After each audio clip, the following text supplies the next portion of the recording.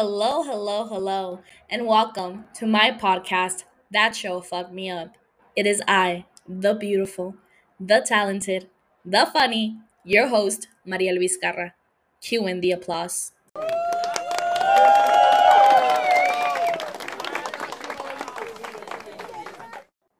What is up, fucked up fam? It's your girl. You already know the drill.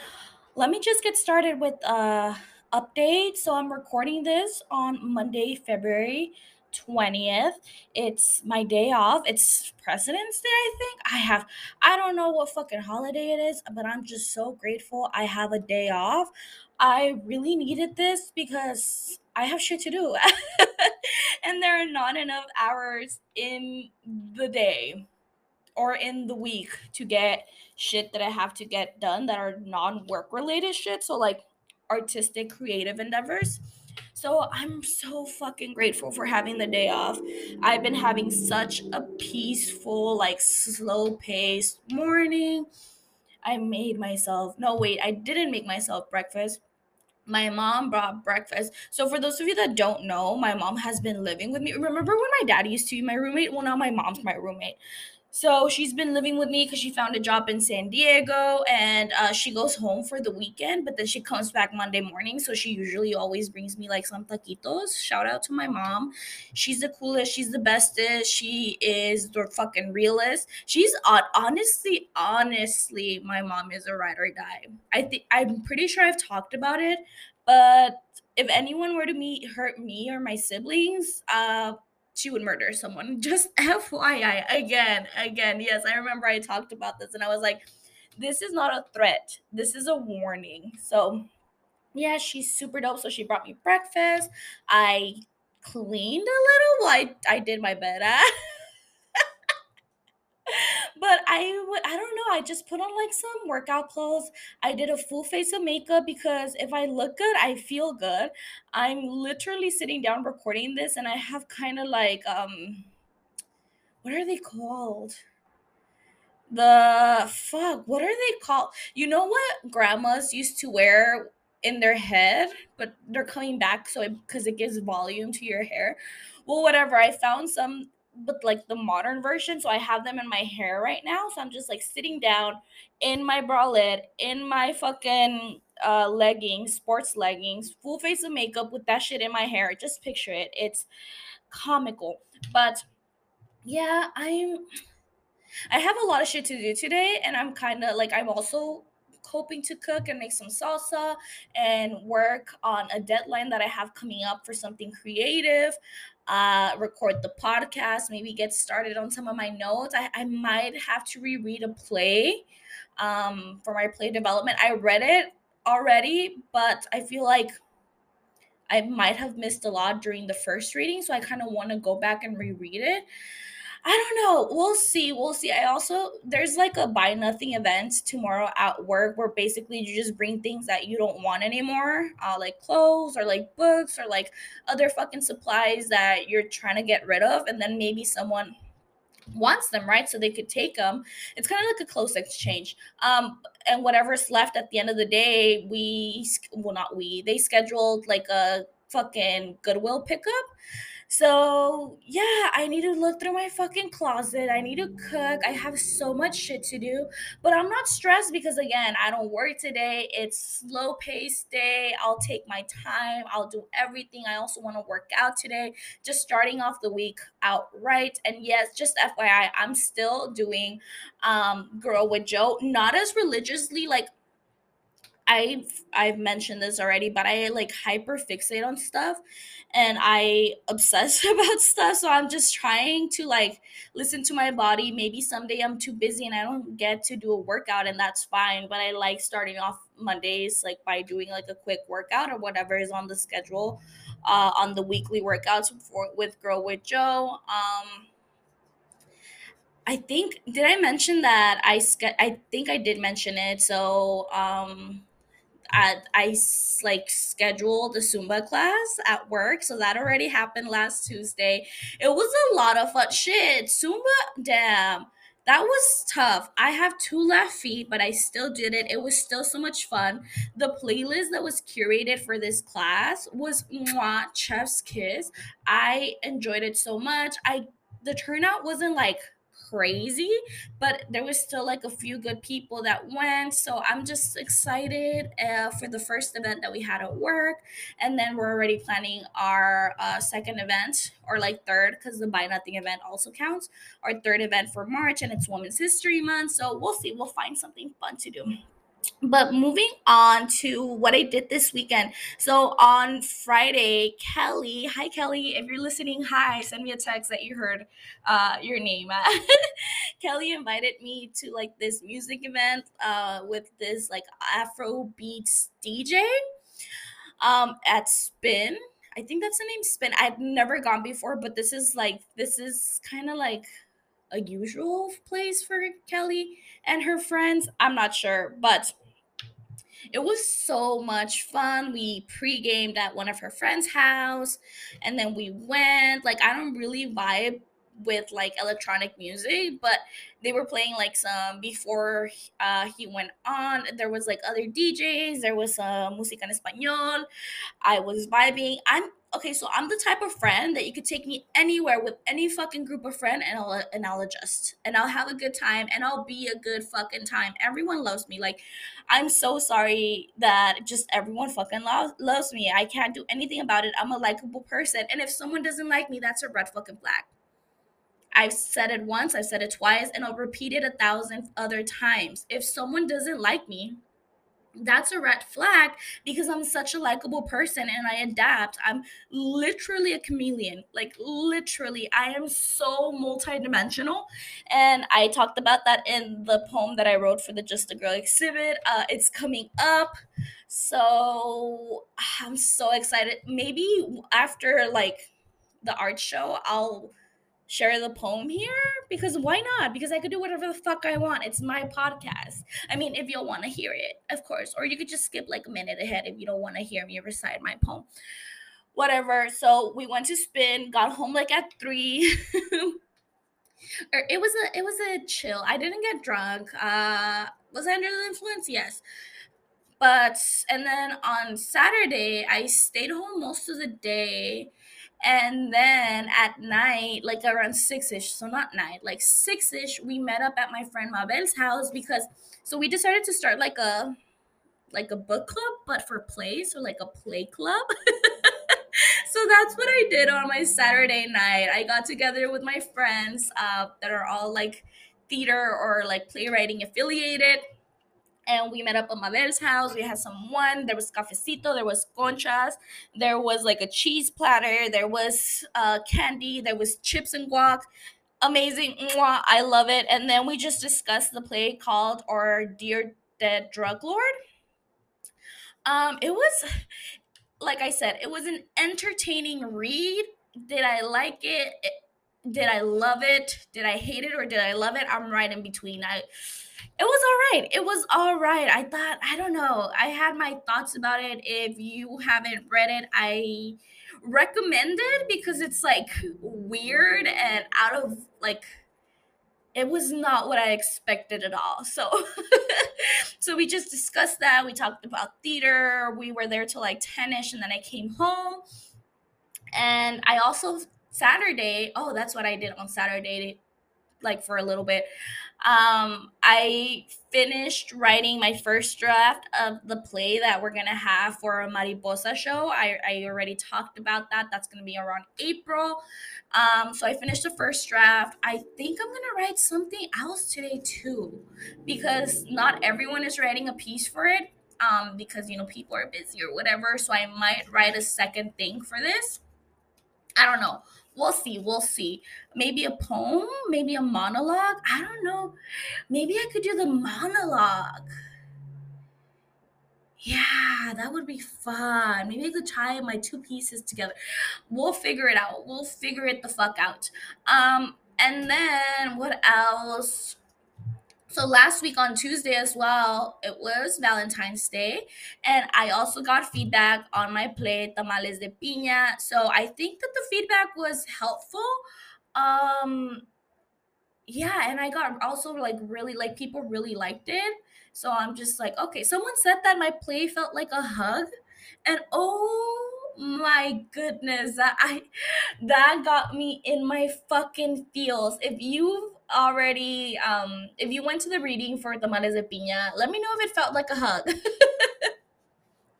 So I'm probably gonna start writing or like working on that second draft soon. So we'll see how that goes. I'm trying to add a little, like, sprinkle in a little bit more conflict into my play, because one of like the things that I could work on is making sure that, like, I don't have to tie up all of my conflict, at the end. I don't have to wrap it in like this beautiful, as like this, and present it as this beautiful gift where everything gets resolved. And I don't usually do that because like I said, I like writing realistic plays. I don't believe in fairy tale endings, but maybe I think because of like the content of the play or what the play is about, I kind of felt like I needed to tie it up and like wrap it up in this like perfect bow of an ending. But I don't know. I feel like I'm pretty much like maybe 95% done with the Males de Piña, even though I've said it. No one's really done with a play. You're always gonna find like something to update. You're always gonna have a new draft because you're always changing shit. Also, next Friday, but again, in the timeline, when you hear this, it's not gonna be that day. But on the 24th of February, there's a quick, well, not a quick, there's a Zoom reading of my 10-minute play, Inside the Turtle Shell. And that play is really like, it's very personal to me. It's a very personal piece. Um, yeah. So I'm excited. I met with like the readers for it on Thursday just to have like a quick intro and just like do a read through of like the piece. And I'm excited. I'm excited. I'm also gonna get feedback from it. So we'll see how that goes. What else? Oh, I felt like I haven't updated y'all on my dating journey. It's because I haven't. I haven't done any. There has been no dating journey. I hate the apps. I hate the apps. Like, I just want to meet someone like that I mesh well with, and it's so hard because I want to have like a meet cute. I don't want it to be forced, and I feel like with the apps it's very like forceful. I don't know if that makes sense. Again, if you're hearing this and if you know someone that might be good for me, send them my way. Hi. I fucking hate myself. What else? What else? I think that's it. So I was thinking of my recommendations corner, and I'm like, have I not seen any new movies?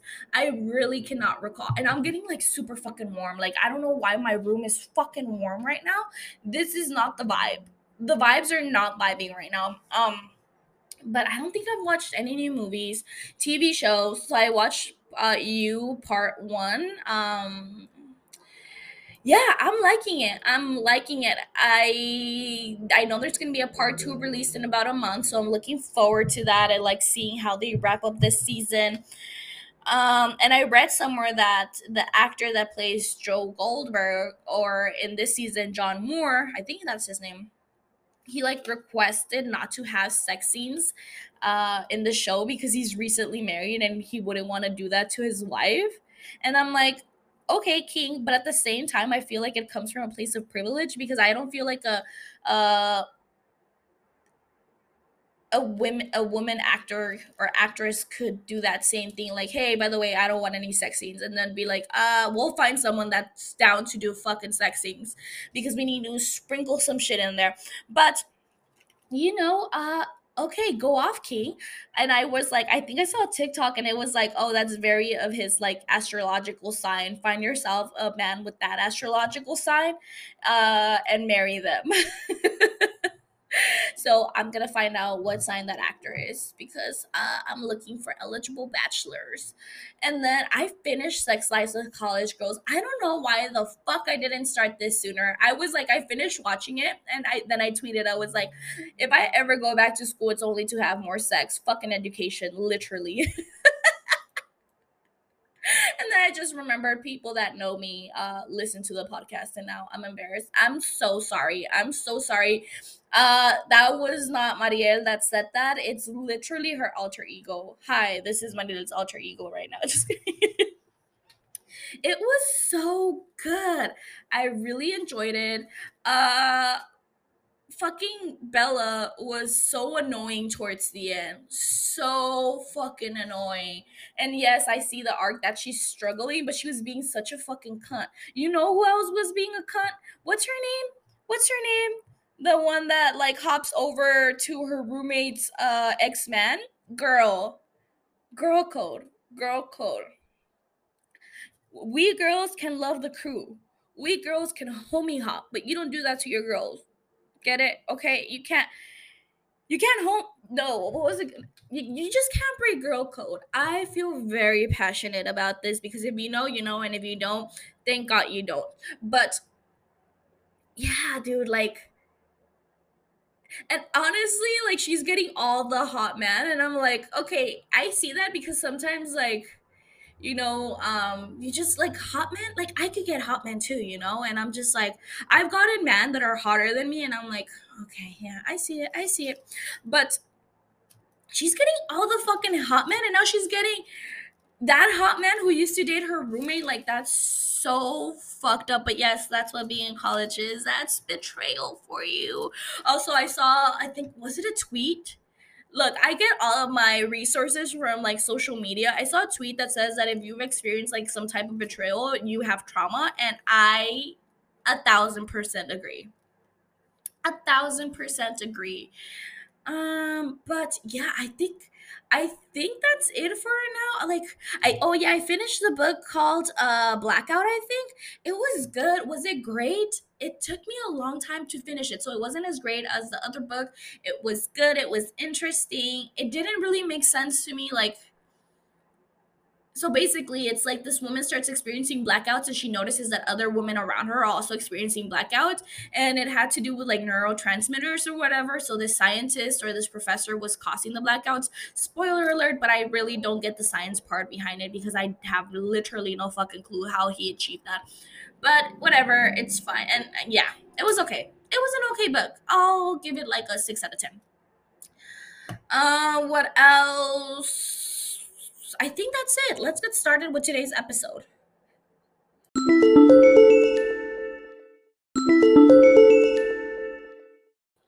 All right, episode 6 of The Haunting of Bly Manor is called The Jolly Corner. So the episode opens up with Henry Wingrave in his office doing what he knows best, working and drinking, and his secretary or receptionist gets there and tells him that the mail is there, and she hands it to him. He looks through the letters and he finds one that is addressed to his brother, Dominic, and he puts it down. And he gets up to serve himself some more alcohol, as you do. The narrator explains how Lord Wingrave preferred his office to his London flat or apartment, and how he trapped himself there and engrossed himself in his workday, and at night he was still entombed in it until there was no room inside of him for anything else. So he's like, until he felt most like himself, for better or worse.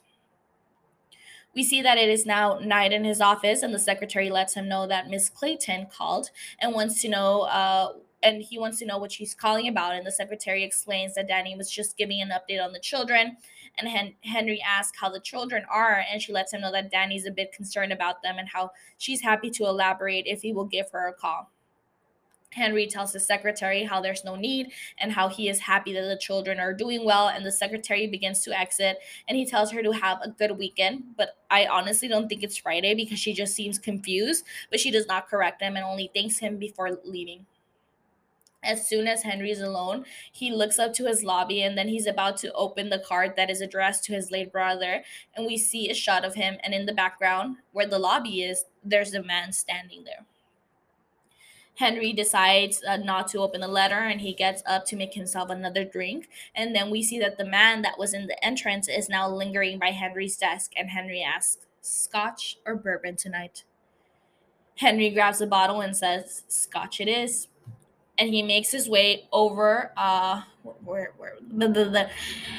and he makes his way over to the lobby right outside his office, and he sits down in one of like the lobby chairs, and he serves himself a strong drink. And then the man sits down next to him, and it's his doppelganger, or no, it's not his doppelganger, it's his alter ego. The other Henry, as I will be calling him, grabs the drink, and Henry just served himself and takes a drink from it. And then he begins to smile creepily. And then Henry takes that same drink and takes a sip from it. Cut to a flashback of Dominic Wingrave running into the house, and Henry is there, and he tells him how it is time and how Charlotte is close but not there yet. And he says, "Thank God for that." Dominic yells out to Charlotte that he is there, and he's going on about how Charlotte is early, and Henry lets him know that sometimes that happens, but that at least he's there now for the birth of his daughter. So this is when Flora was about to be born. Dominic asks why Charlotte was not taken to the hospital, and Henry lets him know that it was faster to have the doctor go there instead. Dominic says how he should have taken her to the hospital since she's early, but Henry argues that the nearest hospital is 42 hours away and how the doctor was only 40 minutes away, so he took a gamble. Dominic asks about Miles, and Henry just lets him know that he is fine and asleep. And Dominic barges in through the door and runs towards Charlotte, who is in bed pushing, and he embraces her and is by her side, and Henry just walks outside the room to give them some privacy. So we're back in present day, and Flora wakes up outside by the lake, and she seems confused. And then it cuts to Danny bringing Jamie some coffee in the greenhouse. And Jamie mentions how she usually does not see her that early in the morning. Danny is stammering, and she explains that she knows that Jamie starts early on Thursday and how she brought her some coffee. And then Jamie's like, "You Yankees and your coffee." And she hands her cup to Jamie, and she drinks from it, but she politely, super politely, spits it back into the cup. And Danny reveals that she's not the best at coffee either. Jamie asks how Danny's week has been, and she tells her that it's been okay, but how the kids have been a little strange and how everything has been a little strange lately. No Owen, no Jamie, and how Danny seems to see less and less of Hannah. Um, and then I wrote in my notes, "My heart, of course you're seeing less of her." Aw. So Danny continues, "She just goes out by herself. Sometimes I turn around and she's gone." Yes, Danny, because she is a ghost. And Jamie just lets her know that sometimes people like to be alone. But she says it in kind of by the way, sometimes people would like to be alone. She also asked Danny if she woke up just to bring her coffee, and Danny plays it off and says no. And Jamie asks if Danny just waited for her to come back, and Danny lets her know how she knew that she was coming back today, but how there was no particular reason as to why she woke up early to bring her coffee. Jamie asks if the kids are awake, and Danny says that there aren't. And Jamie's putting everything together, and she's like, "So, you just woke up with the sun, and we're tiptoeing around the kitchen making awful coffee by yourself to just come to say hi to me at 6 a.m. for no particular reason?" And then she ends it with, "Poppins, you flirt." Danny finally caves and approaches her and lets her know how she does not like the way that they left things the other night. And Jamie asks, "How did we leave it?" And Danny just tells her that it was wrong, so she wanted to start with something right, so she figured coffee could be the right thing. Jamie asks if she's sure because the other times that she thought that she was sure, she has this habit of jumping back as if she saw a scary bug, and how maybe that's best. And she confesses that she likes her, but she also likes her life the way it is, nice and boring.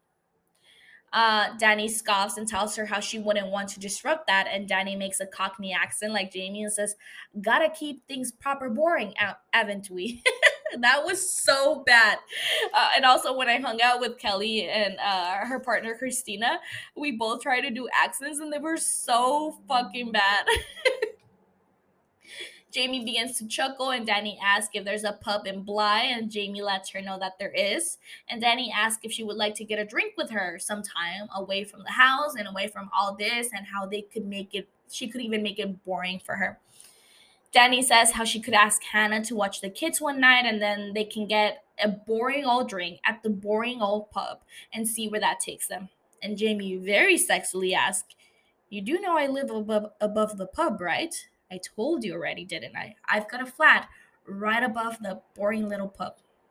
And then, like Danny's intrigued, but she looks out the window and she sees Flora walking outside. And then it cuts to Danny running towards Flora, and she seems to be in this kind of daze because she's not reacting to her name being called. And then Flora, she's like, once Danny gets to her, Flora tells her that she does not feel good. Danny asks how long she's been out there, and Flora says how she just woke up and she does not know. And then we see that Rebecca's standing in front of Flora, and she reaches over and touches Flora's forehead with her finger, and then it cuts to Flora in bed sleeping. She wakes up and she looks around her room and she sees a child at the foot of her bed, and the child hides. Flora asks if it's Miles, and then she goes over to see who it is. And then the child, who is a boy, is now standing by her closet, and she asks, "Who are you?" And if they, "Can't you hear me?" Flora gets up from bed and goes over to the little boy, and she tells him that her name is Flora. But then the boy's turned away from her, so she's facing his back. And when he turns towards her, his face has no fucking features, similar to the girl, the lady from the lake. I put girl.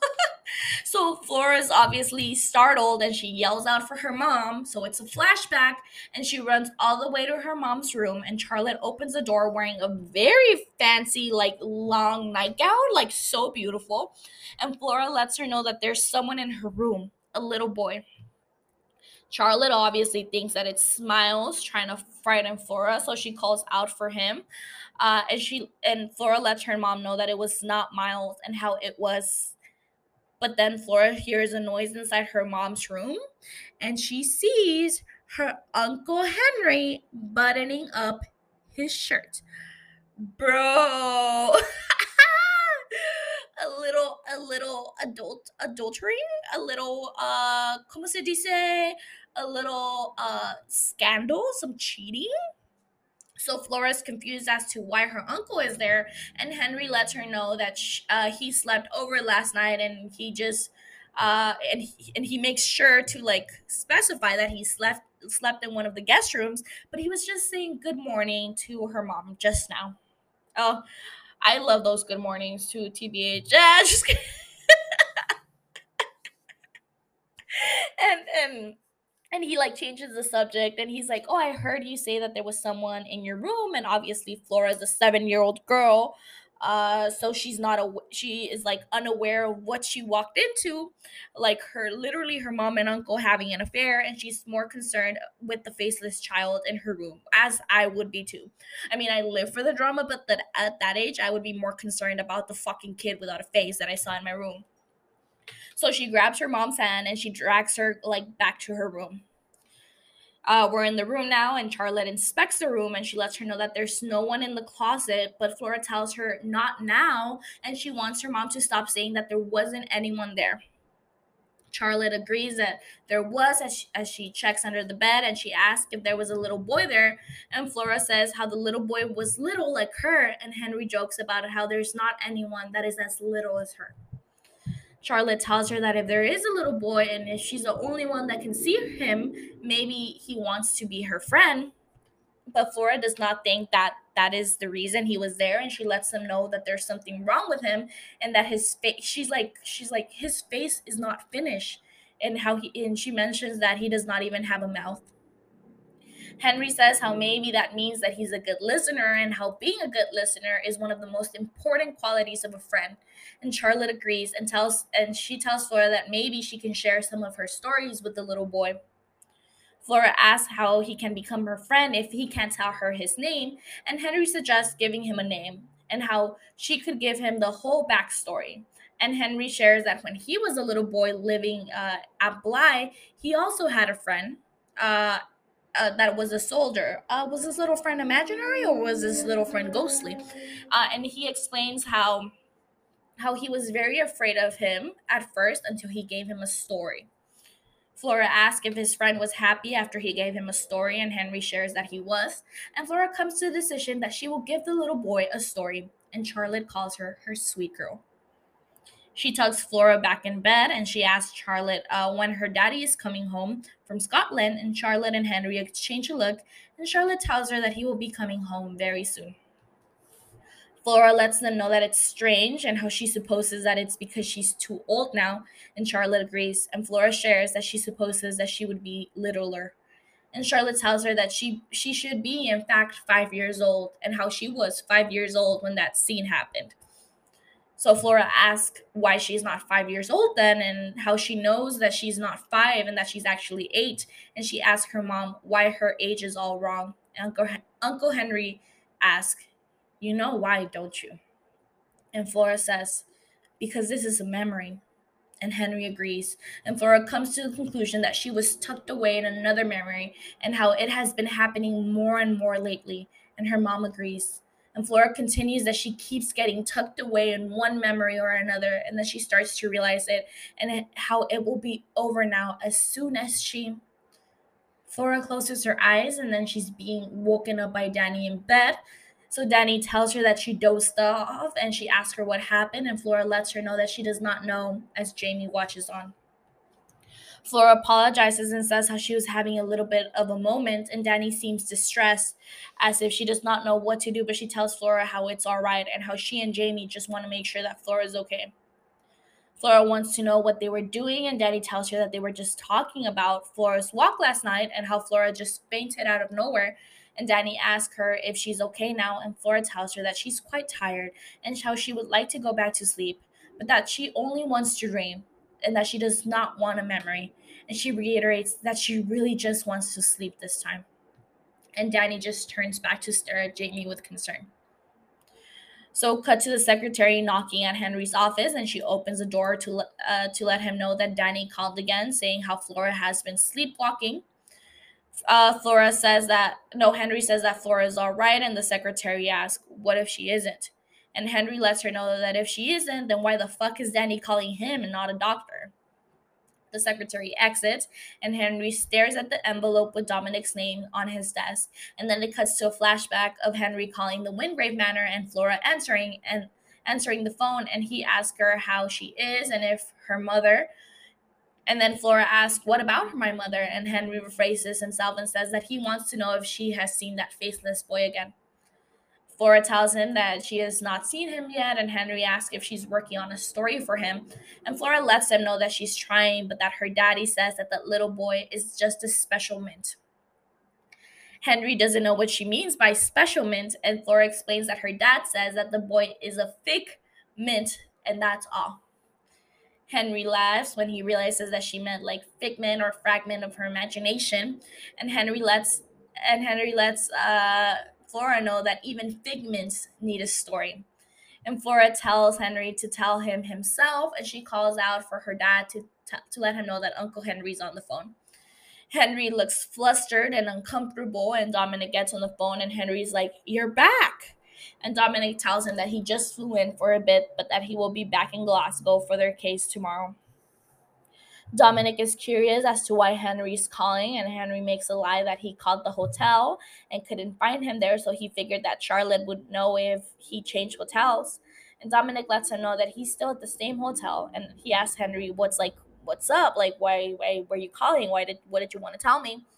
And Henry just like tells him that he answered his own question in the time that they've been talking. And we see Charlotte appear in the background, and she sees that Dominic is talking to Henry, and like they say their goodbyes or whatever.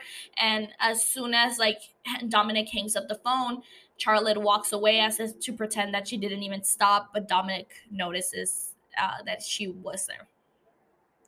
So we're back in present day, and we see Henry with the envelope in his hand staring at the letter addressed to his brother, and he reaches over to get a sip of his drink, but it's empty. So he looks at the two bottles in front of him to decide what he will drink, and then we see other Henry is peeking in at him through the door, and Henry says, "I don't know what you're trying to hide from." No, he's like, "I don't know who you're trying to hide from. Might as well come in." Other Henry appears and he takes a drink from Henry's like glass and says how they decided on the scotch and the bourbon tonight and both in the 1962 bottles, and he asks if they can still afford it after Peter robbed them blind, and how that and he mentions how it was most of Miles's like trust fund or money. Henry disagrees that Peter robbed him. He's like, he did rob me, but it was not that much money, and how he already knows that he replaced it all already, and how he doesn't know why he bothers explaining things to him since he knows that. Henry looks at the phone, and other Henry tells him that she's already asleep by then, and that he would just probably just wake up the staff or the American, and he lets Henry know that the calls are spooking them. So Henry is the one that's calling the house and hanging up. Wow. So other Henry grabs the letter and reads that it's from the Scholarship Society and says how they should know better since they've had years to figure it out, and he tells him that the secretary could handle this and send out a notice of dead, and stop all the mail from coming in without even bothering him about it. Henry tells other Henry that he's perfectly capable of doing this himself, and other Henry says how every time Henry has to send out a notice of death, the world where he pretends that his brother is still alive gets a little bit smaller. Henry tells him that he's not pretending a fucking thing, and other Henry tells him to stop stalling and to write out a notice of death.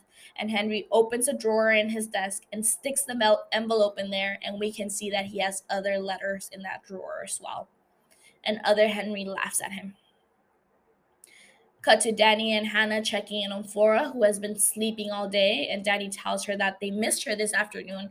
And Danny asks where she ran off to, and Hannah says that she supposes that she was around, and she's like, I can't really remember this afternoon. Danny tells her that if Flora is still like this tomorrow, she's going to call a doctor, and she shares with Hannah that she called Henry, but how he did not call back. And she explains that she does not understand how he could act like that since the children are his only family left. And Hannah tells Danny that Henry has not been himself for a long time, and she supposes that when Dominic and Charlotte went to the trip, that and they didn't come back, Henry did not come back from it either. Hannah answered with, all three of them just gone. And then she's like, they stare at Flora for a little bit longer, and she asks Danny if she's coming down, and Danny lets her know that in a bit, and Hannah exits. And Danny goes over to tuck in Flora, and when she's walking to exit the room, she pauses, and we, the viewers, can see that the little faceless boy is playing with the dolls inside Flora's dollhouse, but when Danny turns around to see if there's someone there, he is gone. Danny exits, and we're now in the kitchen with Hannah and Owen is telling Hannah that they can go this weekend and see Patrick Swayze in concert. And Danny like walks in, and she's surprised to see him still there. Owen says how he needed to wash up and how he was asked to stay behind, and Danny playfully asks who would ask him to do that, and Hannah and Owen stare at each other, and then Danny smiles. Danny's about to make herself some tea, and Jamie walks in and tells her not to touch that since she will desecrate it. And Danny is also surprised to see Jamie there since she thought she had left a while ago. And Jamie says that she made it halfway there, but then she remembered that it had been a rough day and she thought that Danny might like a drink. And she asks if she's down to go, and Danny is hesitant because of Flora's state, but Jamie lets her know that she got things taken care of, and Hannah chimes in that she has got it handled from there, and she lets them know to go and enjoy themselves. Owen adds that they got things handled, and that if there are any monsters under the kids' beds, that they will be dealt with swiftly and fairly in an impartial court. And Jamie and Danny go out, and Hannah and Owen just smile at each other. We see Jamie and Danny outside walking in the rain, and Jamie is holding like a lantern. And Danny asks where they're going and if she took her there to kill her. And Jamie jokes that if she keeps talking, that she just might. Jamie explains to Danny that there's not many secret spots within the grounds this big, but how this spot is special to her, and she shines her flashlight or like her lantern on a beautiful white flower, and Jamie explains that it's a moonflower and how it is hard to grow in England. Danny mentions that it's worth it, and Jamie asks, "Is it?" And Danny is like, isn't it?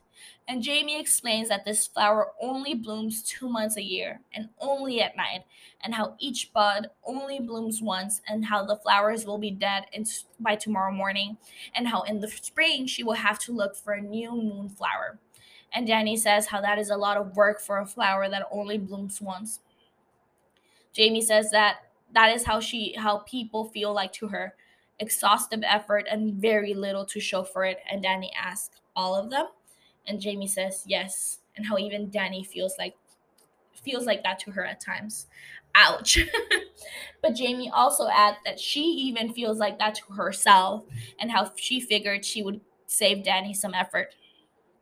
Danny goes over to sit next to Jamie, and then this next part, it's a long monologue, so I'll try to read it verbatim. So Jamie says, skip to the end, take a shot, why not? So here goes, okay?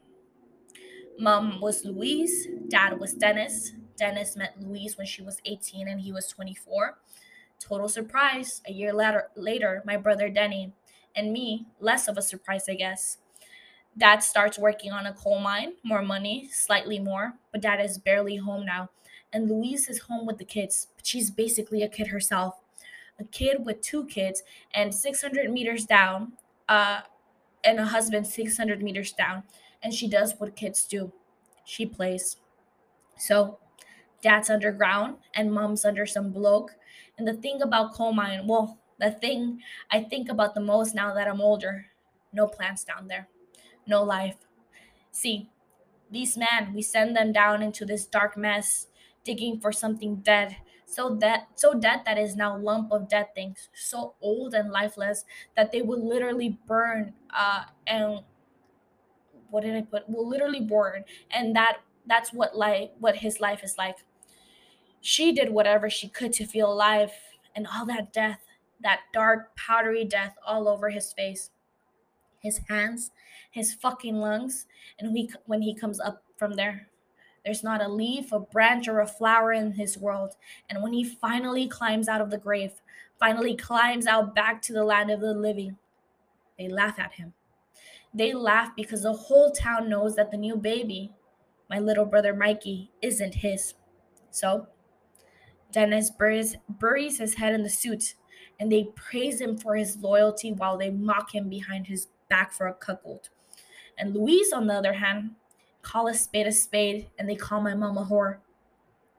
Call the daughter one to bully her at the school, and it makes it all the way home. Little Denny Palazan tries to save his own skin by blaming all the females in the family. And in 67, Louise bolts. She splits. And I come home to find Mikey screaming his little head off. And I try to take care of him, but I'm just a kid. Kids can't raise kids. We forget things, like watching over a pot when it boils. So one day there's an accident and social services gets involved and we're split up. Dad did his best. He spent so long underground that when he finally came up, he didn't know what to do with a kid, let alone three kids. So he disappeared into the dirt, and there was foster care. Just a bunch of stale, perverted men with bitter wives hoping to make a few quid by taking care of the local trash. I left for London pretty quick after that, and I got myself into a little trouble there, wound up serving a couple of years, and it's there that I start gardening. Busy work for idle hands, but I fucking love it. Love it. And it's so clear how people aren't worth it, but plants. You pour your love and your effort and your nourishment into them, and you watch them grow, and it all makes sense. So, yeah, everyone is exhaustive. Even the ones that sometimes, once in a blue goddamn moon, I guess. Someone like this moonflower might just be worth the effort. Look, I know you're struggling. I know you're carrying this guilt around, but you don't decide who lives and who doesn't. I'm sorry, Danny, but you don't. Humans are organic. It's a fact. We are meant to die. It's natural, beautiful. And it all breaks down and rises back up and breaks down again. Every living thing grows out of every dying thing. We leave more life behind just to take our place. That life refreshes and recycles, and that is so much better than life getting crushed deep down into the dirt, into a rock that will burn into a rock that is old enough. It's so much better to see the leafling and the flower. We leave so much more life behind to take our place. That is Moonflower. It's where its beauty lies, the immortality of the thing. Danny approaches Jamie, and kisses her, and Jamie kisses her back. Also, can we talk about the similarities and how parallel this monologue is to the one that Riley gives Aaron in fucking Midnight Mass about like returning to the stars and how his ashes will return to the world? Like, mwah, I love finding all these similarities between all of Mike Flanagan's projects. I fucking live for this. So it then cuts to Henry and Charlotte kissing softly. So he's laying like on the couch and she's like on top of him, and they're just like literally like, I don't know. It's the type of like kiss that is like so slow, and you can sense that there's so much love and like hunger between these two people, but they're just like enjoying it. Like it's just like a really like soft, like slow kiss. Um and Charlotte asks, "Dear, what are we going to do about this?" And Henry responds, "I don't know. I truly don't know." And then we see that it's a figment of his imagination because the other Henry appears floating above Henry, like facing him with a fucking smile in his face, that creepy fucking smile. And Henry turns to the side as to not stare at him. We then see a flashback of Peter and Henry bringing in the dollhouse. So from that, the current dollhouse that it's in Flora's room, and we see that it's Flora's birthday party. And Peter asks if that's all, and Henry lets him know that there's one more piece in the car, and Peter just goes outside to grab it. So now we know that Henry is the one that gifted this dollhouse to Flora during one of her birthdays. And Henry's staring at the dollhouse, and Charlotte walks in, and she's shocked by the similarity of the dollhouse to the manor. And Henry explains that he found someone in Sussex that makes dollhouses, and how it is close enough to the real thing. And Charlotte says, "Oh, she's going to lose her mind." And Henry lets her know that he can't stay for the party, but that he hopes that the gift makes up for it. Um, and then Charlotte lets him know that Flora's turning 6 and how she only cares about gifts. And both Henry and Charlotte are standing close as they like look at the dollhouse, and Henry and Charlotte's hands are so close to each other that their pinkies slightly touch, and Charlotte whispers, "Not here." Henry gets the hint and asks Charlotte if they can put the dollhouse in the study for now to hide it till the party. And Henry notices that Dominic is staring at them from the top of the stairs. And when Charlotte notices, she puts more space between herself and Henry, and she tells Dominic to look at the gift that Henry brought for Flora. And Dominic's still at the top of the stairs, and in a very serious manner, he says, "It's terrific." Henry tells his brother how he's sorry that he can't make the birthday party and how he will call him when he gets to Berlin. And in the same manner as the line before, Dominic says, "Sounds perfect." Henry exits to the front door, and Charlotte looks up at her husband before she awkwardly walks away, and she leaves him standing there, and he also walks back upstairs. So cut to Charlotte walking down the stairs at night, and she walks into the kitchen, and she's startled to see Dominic sitting in the table by himself with the lights off. Charlotte asks what he's doing there in the dark, and she lets him know. She's like, "Oh, I just wanted something small before going to sleep." And she opens the fridge and says how all those extra children in the morning, it's gonna be like hectic, and she will need all the energy she can. And she tells her husband that he should get some rest as well. And she asks if he's coming to bed, and he just glares at her. Dominic says, "Flora's birthday got me thinking what a strange night it was." Charlotte is like, "Was it? I don't remember much from that night. Miracle of childbirth." And she explains that it's actually because of a chemical in the brain released during childbirth that makes it hard to remember. And she's like, "It's the only way we would ever have another one." Dominic says, "She was so early." And Charlotte agrees that she was, and Dominic continues, and I was so surprised that for a baby that early, she wasn't nearly as small as I expected. Charlotte slowly goes over to sit in front of her husband, and Dominic asked, "Math didn't work, did it?" And Charlotte says that she doesn't know what he means, and Dominic explains that if she wasn't early and if she was actually right on time, she had to be early or the math wouldn't work, because that would mean that Flora was conceived in August while he was in Russia. And he says that it took him 6 years to do that math, and how he supposes that he didn't really want to. Dominic says how he was gone an awful lot and how it must have been lonely, a house this size, and it was just her and Miles. And Charlotte is crying now, and Dominic asks if she loves him. And Charlotte just stares at him and reaches over, and then they both begin to cry. Cut to Danny and Jamie waking up together, and the narrator says how the au pair could not remember the last time she had slept this well, and how perhaps she never had before. Danny looks at Jamie's back and sees a scar, like a burn scar, and she looks at herself in the mirror, and there's no man with glowing eyes anymore. And she's getting dressed, and she looks outside the window, and she sees Flora standing outside. We see Danny running towards her, and she asks what she's doing, and Flora asks where she is, and Danny. She's like, "Are you sleepwalking again?" And Flora tells her that she does not know, and how she thinks that she was tucked away again. Danny tells Flora to come inside, and Flora asks Danny why this keeps happening to her.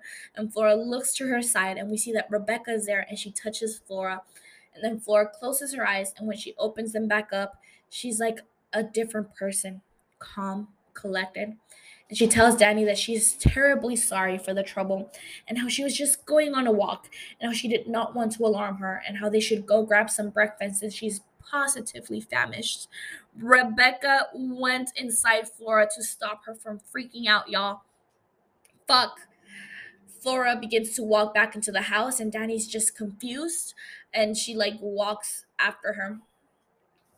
So cut to the secretary walking into Henry's office, and he's asleep, sitting down, and she makes a noise, like she's like to get his to get him to wake up. And she explains that Danny called again, and Henry asks if anyone is hurt or if they need an ambulance. And she explains that it is not that simple. And Henry yells out, "Jesus, I told you, I'm unavailable unless someone is hurt." And then the secretary just walks out. Henry yells out, "God damn it." And then he gets up and is like, "Fine, get her back on the phone." And when he opens the door to his office, he's in a flashback. And there are men packing up boxes, and Dominic is there. And Henry asks what is happening. And Dominic lets him know, "You can keep the office." Dominic goes on about how fucking stupid he might have thought of him. And Henry's taken aback. And Dominic explains that babies rarely stick to a schedule. And he's like, "But listen, this is the important part. She is my daughter in all the ways that matter. When she skins her knee or has a nightmare, she calls out for me. First time some asshole breaks her heart, I will be there to console her. And when she asks her father to walk her down the aisle, it will be me and not you. Do you understand me?"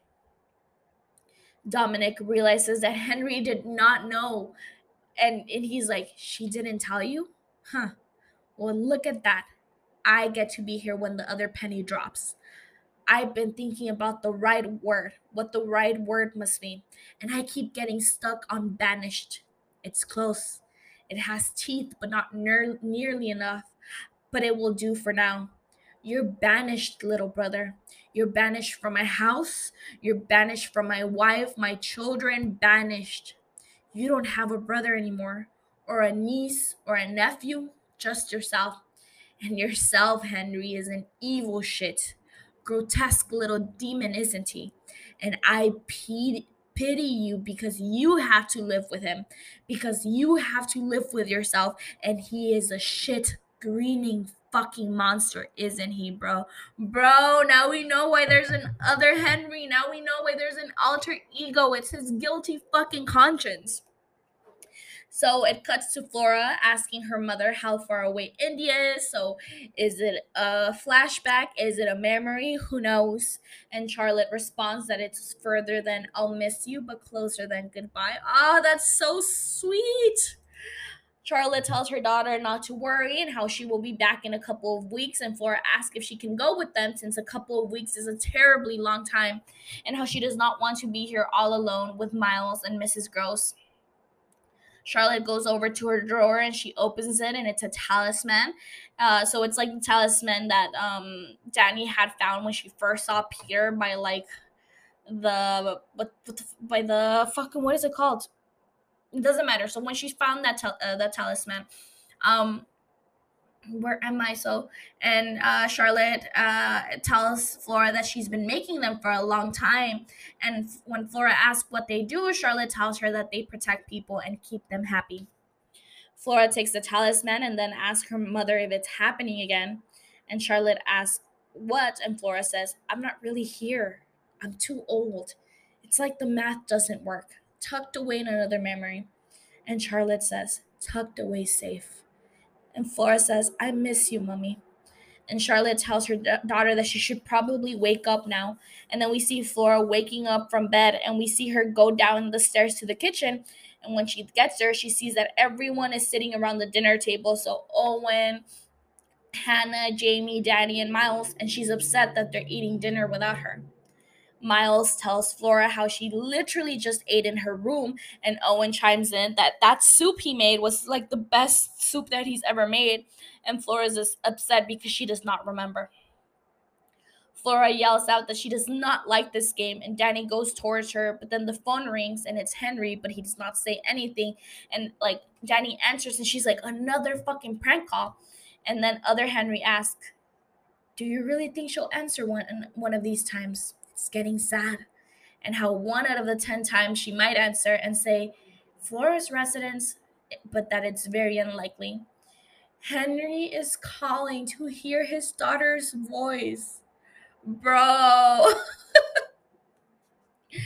Other Henry says that they think that the prank caller is a pervert breathing into the phone, and then there's a knock at his office door, and other Henry tells him that it's probably not real, but that he should still answer the door anyway. Henry goes up and opens the door, and it's a flashback to Charlotte getting there, and she apologizes for coming by, and she makes an excuse that she was nearby, but then she takes it back and says how she made up that story, and how she does not have long. She walks into Henry's office and she asks what he was doing in there, and Henry says how he does not know, and Charlotte tells her that she's sorry. Henry asks, Flora? And Charlotte says how she should have told him and how she should have done a lot of things differently. She tells Henry that they're leaving tonight for India and how her and Dominic are retracing their honeymoon, and that she wanted to stop by and say goodbye. She tells Henry that she means it and that she's going to try to make things work with her husband. Charlotte, girly pop, you cheated on your husband with his brother. You're not gonna make things work, just an FYI. So Charlotte continues that she needed him to hear it from her because she thinks that she can fix it, but that she couldn't leave without. Henry takes her by the hands and tells her that he loves her, and Charlotte says that she knows, but that there's so much more to life than love. Charlotte kisses Henry and she walks out with tears in her eyes, and she turns around to get one more look at him. Cut to Henry walking out of his office, and he stares out the window, and there's a very light bright, and then other Henry appears and says, jumping ahead of you, please, to my favorite part. And Henry begs him not to. Another Henry tells him that that hurts his feelings, and he explains that he wants to see it again, the night they met. Henry does not want to see that, and then the phone rings in his office. Another Henry tells him to answer it, and Henry says no, that he does not want to. Another Henry says how he always does, and that he already knows who it is, the British consulate in India. And Henry is pleading with him not to make him answer. Another Henry tells him how the consulate has terrible news and how there has been an accident. And other Henry starts to smile creepily, and he looks at the fucking camera, and it's so disturbing. Henry gives in and he goes and answers the phone, and we get a flashback about when he found out about his brother and the love of his life, his sister in law, dying. And at first, Henry doesn't believe what he is being told, and he drops the phone and he begins to have a panic attack. And then other Henry appears behind him smiling, and when he turns around, Henry begins to scream, another Henry, and he falls to the ground. Another Henry reaches over his hand to pick Henry up from the floor, and we're back in present day. And other Henry says, "See, that wasn't so bad, wasn't it?" Henry tells him how it was hell and how it is always hell, and Henry disagrees because not even arranging their funerals and not even burying those empty coffins was as bad compared to Henry having to call blind and having to break the news and having Flora's voice be the first voice he heard when she picked up the phone. Her little voice saying, and it cuts to Flora asleep in the bed, and she says, "Flora's residence in her sleep." Wow, mwah. Transition, chef kiss. Danny closes the door to Flora's room, and Jamie comments on how Flora has been having a hard time sleep talking and sleepwalking. And Danny agrees and says how she does not know what to do and how she thinks she's going to take her to the doctor in the morning. But Jamie lets her know what Flora needs as a psychologist, and she shares that they had mandated therapy when she was in jail, and how at first she hated it, and how she didn't think it was going to do anything, but her therapist was relentless. So she started talking to shut her up, and after a month, she realized that she was sleeping through the night. Danny tells her that she's probably right, and Jamie lets her know how she's going to go. And Danny's disappointed, but Jamie points out that she should at least change her clothes. And Danny laughs when she realizes that she's wearing the same clothes as like the previous day because she slept over. Danny also tells her that she should come back later tonight. And Jamie's like, "I don't know. It seems like you got your hands full." And Danny tells her that she's going to be up all night checking up on Flora anyway. And Jamie smiles and tells her good night. And she mentions how there will be other nights. And Danny asks, "You promise?" Danny and Jamie kiss, and Jamie promises it to Danny. Back in Henry's office, Henry's like, "Fuck it," and then he grabs the phone, and when he calls Bly Manor, the phone is disconnected, and he tries it again, but the call is not going through. He gets up and he gets his coat, and other Henry asks what he is doing, and Henry lets him know that he's going to Bly. And other Henry calls it insane because it is a 3-hour drive, and how he has been drinking for the past 3 years. I fucking love that line. Other Henry also lets him know that there's no point, and how the nanny has got it, and how Henry couldn't possibly do anything about it anyway. And Henry says how he has a terrible feeling, and how he has not had a terrible feeling like that since. Another Henry says, "So you go to Bly then, and they'll be happy to see you, and then you can tell those kids to their faces exactly how their parents died, and you can tell them why they were taking that trip on the first place." And Henry just grabs his things and walks out of there. So we see Flora turn to the other side of her bed, and we also see like while she's asleep, so she just like turns, and we see that the faceless boy is like moving Flora's doll inside the dollhouse. So he like shifted her over to turn in bed. So that's like exactly what Flora did. So we can see that there's like power within what's happening in the dollhouse. So Flora wakes up and sees a little boy, and she calls out to him, but he runs away, and he runs all the way down to the cellar, and she like runs after him, and then she finds him trying to camouflage against the other creepy dolls. Flora apologizes for being scared of him before, and how that must have been very rude of her, but that she thought that she would give him a story. And she tells him that she's so sorry about his face. And then she finds a doll with a cracked face, and she takes like the doll face from that other doll, and she puts the cracked face over the little boy, and then she's like, "Let's come up with a story just for you." Then she takes a second, and then she asks the boy if she has done it again, and he nods his head. And Flora realizes that she's tucked away in another memory because she remembers that when this actually happened, she was only 5 years old. And she asks, "Why? Why do you keep doing this to me? Why do you keep pushing me aside, Miss Jessel?" And then Flora wakes up in her bed and she says, "Come on now, no more. I don't like this game. Stop hiding from me. I want to talk to you." And then it cuts to Miss Jessel sitting in Flora's bed, and Flora's telling her how she's very cross with her. And Rebecca's like, but why? Everything is just fine. It's perfectly. Flora tells her that it is not, and how she's tired of being tucked away, and how she's tired of not remembering and acting strange, and how she's tired of Miles also acting strange. And Rebecca asks what the matter with Miles is, and Flora tells her that Miles is perfectly splendid, except when he isn't. And Rebecca's confused, and Flora clarifies that when he isn't Miles. Rebecca disappears, but Flora tells her not to do that and to come back and for her to let her see her. And then she does. And Flora asks, what are you doing to me? And then Danny opens the door and she sees Rebecca sitting in Flora's bed. Danny is clearly shaken because she's seeing a fucking dead person, and she motions to Flora to come to her. And Flora explains that it's only Miss Jessel. And once Flora is outside of the room, Danny yells out for Miles, but when she looks at the hallway, Peter fucking Quint is standing there, and he says, well, this is awkward. And Rebecca peers behind them and she puts her arm on Flora's shoulder, and both Peter and Rebecca disappear. And then Flora runs off and Danny runs off after her as she calls her name. Danny makes it to the attic and she's looking for Flora, and Flora's standing in the middle of the room and she says, I'm sorry, as Miles comes from behind Danny and smacks her in the head. End of episode.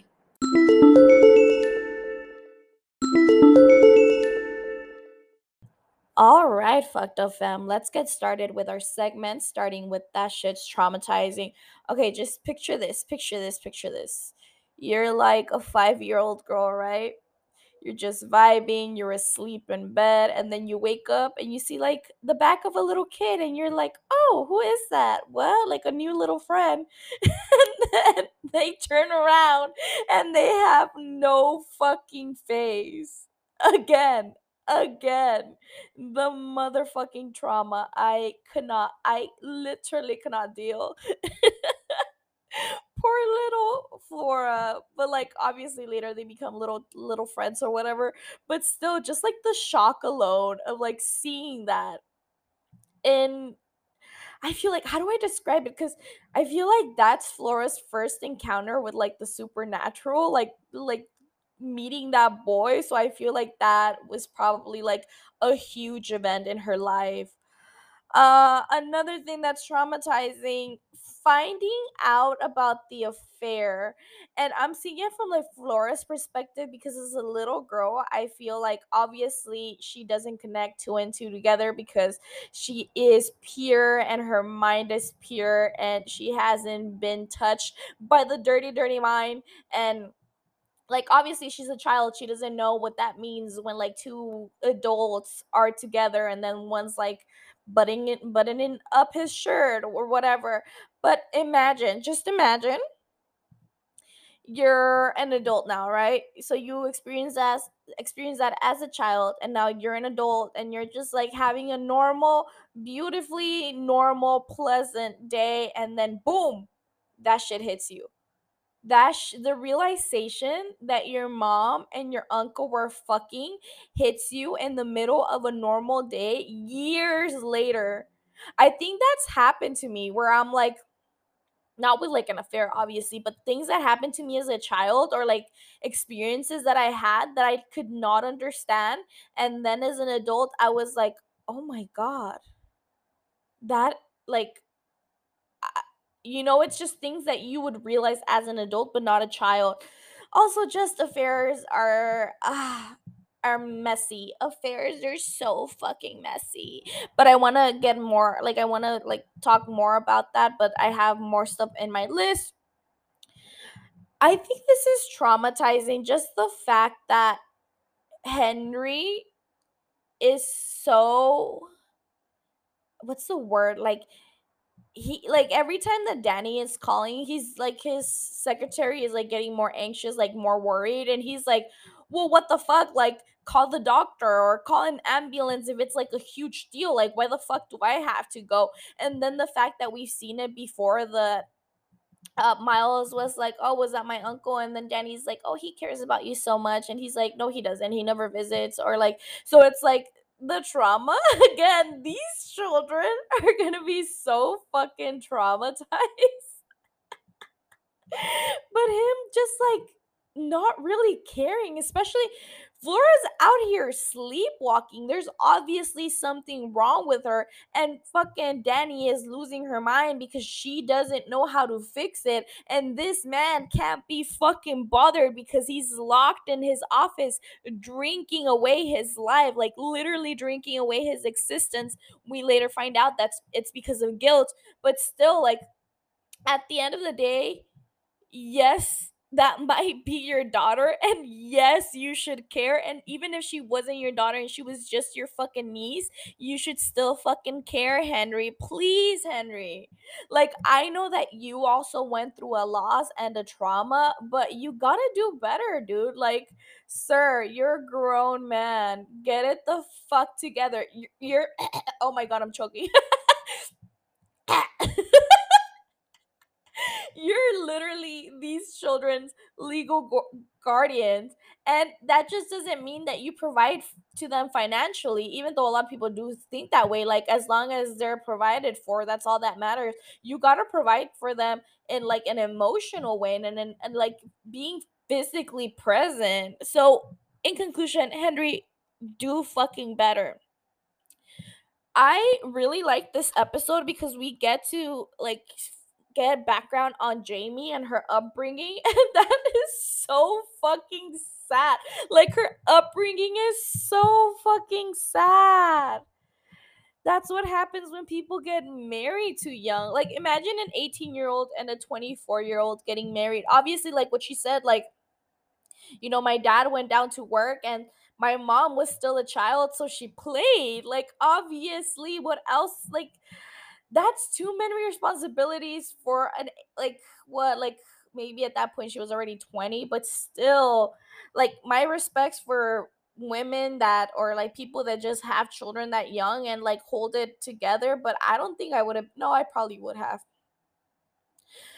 I probably would have, because if I set my mind to something, I'll accomplish it. But still, that's so much fucking responsibility. I would have probably had like fucking, like, I would have probably gone insane if I was ever in that position. So obviously, so like a distant mother, because your mother is trying to live her own life and she's still trying to raise you, but then it gets too overwhelming, and then she leaves, and then your father is sad and miserable, and then everyone knew that, like, the whole town knew that your mother was cheating on your dad. So there's like that stigma, like, oh, like, look at that poor fellow, like, he's breaking his back going to work every single day for a woman that doesn't love him, and now he's gonna raise that son as his, even though everyone knows that it isn't. And since the mom is such a fucking whore, then that probably means that the daughter's a whore too. What? Oh, I hate small, like, town mentalities. And I come from a small town, and I feel that's why I always say that it's super important to get the fuck out of there. Like, even if you come back, because look, I have a lot of love for like the place that I came from, but I also know that there's a lot of things that could be done differently and could be done better.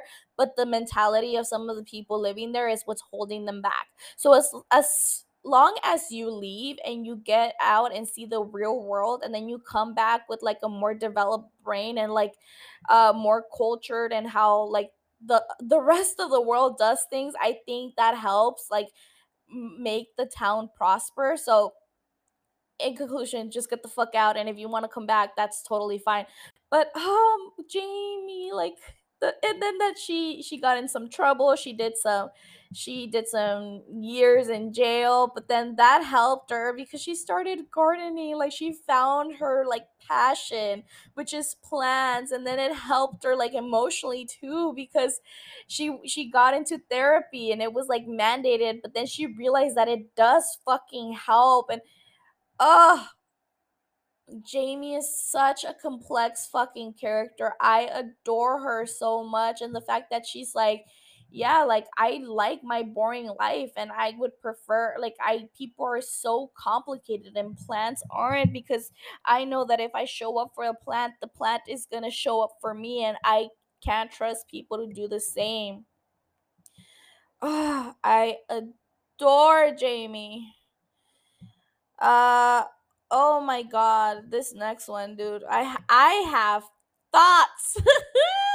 All right, so not a car just like driving by and revving its engine. Like, shut the fuck up, bro. Like, you have a small cock. But besides the point, sorry about that very rude interruption. Uh, Dominic finding out that his wife and his brother are having an affair, and not only that, that Flora, his daughter, is not actually his, but his own brother. But his own brother. Like, that's Henry's daughter. The fucking the fucking betrayal. And it's so funny that, at in the intro for this episode I was talking about like girl code and like betrayal and all tied up nicely, but like the betrayal of your trust, especially because it's a family member, bro. Like, you would expect your family, especially your brother, to be like a ride or die and to respect you and to respect your marriage. And at the end of the day, just finding this out, and the fact that he didn't even catch him, like, it was so noticeable. Like, he could probably feel the sexual tension between them. Like, he didn't even have to try so hard to get like Charlotte to like tell him the truth. Like, he just like, I feel like in the back of his mind he knew it because of the birth, of when the birth happened, and because Flora was did not look premature. Probably she looked like a perfectly like formed child at birth. So it was probably always in the back of his mind. But I wonder what triggered it though, because it was Flora's 6th birthday. That affair had been going on for over 6 years, and we don't know when it started. So I I don't think they tell us what triggered it. I think that Dominic just grew tired of like putting up a front and like believing that his wife, that Flora was his and that his wife loved him. He was just like tired of like making up this scenario in his head when he knew the truth, and he was just tired of putting up this act that everything was perfect when in reality he was probably falling apart. I don't know. Did the phone trigger, like the phone call trigger it when like Henry called and he was talking to Flora, and then he was like, "Oh, let me talk to your mom," and she's like, "My mom's not here, but here's my dad." I wonder if it was that, but I feel like it's not big enough, you know? I don't I don't know what it is. And obviously we're not gonna find out. I'm letting you know that right now. We're not finding out, fucked up fam. But dude, a brother doing that to a brother.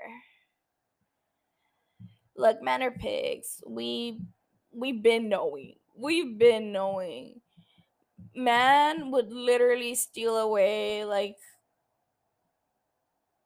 I don't know. It's so complicated. I'm such a fucking Libra. I'm trying to play devil's advocate. Like, but no. I'm not gonna play devil's advocate. I'm not gonna be a Libra about this. Yes, did Charlotte love Henry? We could tell that. We could tell that, especially in that scene when they're like softly kissing. And I think it's a memory. I'm not sure, because then we see that the other Henry's there, like, comes out. But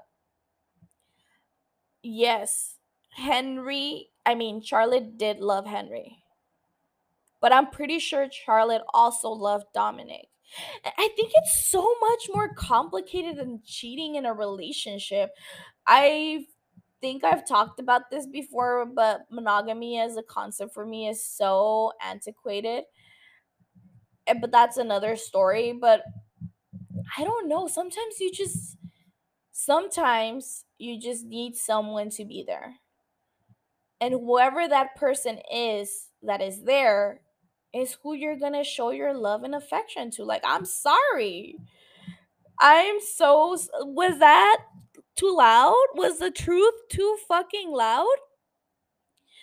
I feel like that if you cohabitate with someone, if you're just spending so much time with a single person and your husband's always away and they're always there, it's always going to lead to something. As much respect, as much love as you have for your husband, or as much love as you have for your brother, if y'all are intermingling a lot, and like basically like raising a child together, because if Henry was always there, he was always around Miles, you care for this person, you love this person, but then the type of love that was not supposed to be like sexual turns into sexual love. I'm just ranting at this point. I'm trying to make sense of things. Is fucking your brother's wife good? Obviously not. Obviously not. There's so many other fucking women. Like, this is so complicated. Why am I so stressed? Why the fuck am I so stressed right now? Obviously, they were both in the wrong. Yes, I think, yeah, we can agree on that. They were both in the wrong because Charlotte could have just like been honest with her husband, like, you're working a lot. I need you. I like need you to stay home more and be here for me. Like, I need you. And Henry could have just like been stronger. Men are so weak. Again, men are evil pigs and they're so fucking weak. I cannot. I cannot deal.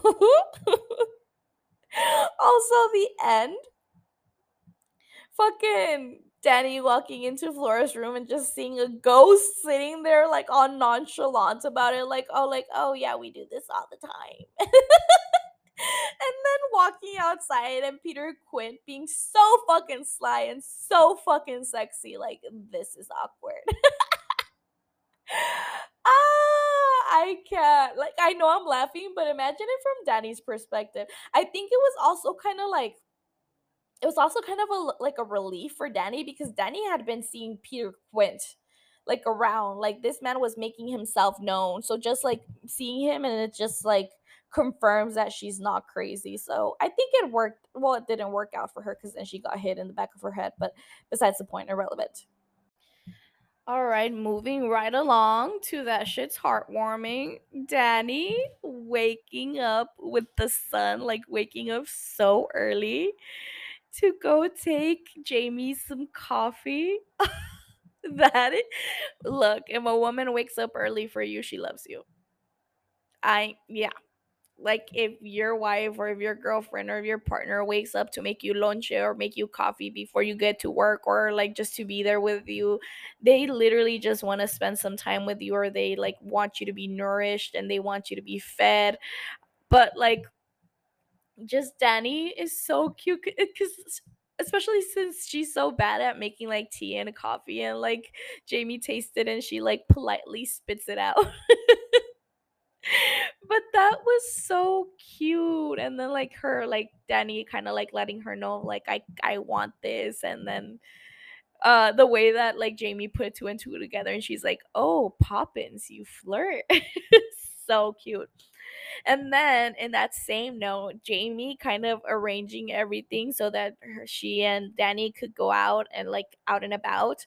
So like her asking Hannah if she could take care of the kids, her asking Owen if he can also stay, and then kind of just like telling Danny, like, don't worry, like, I already got everything that we need. So cute. We love a partner that shows initiative to like plan a date. We love him.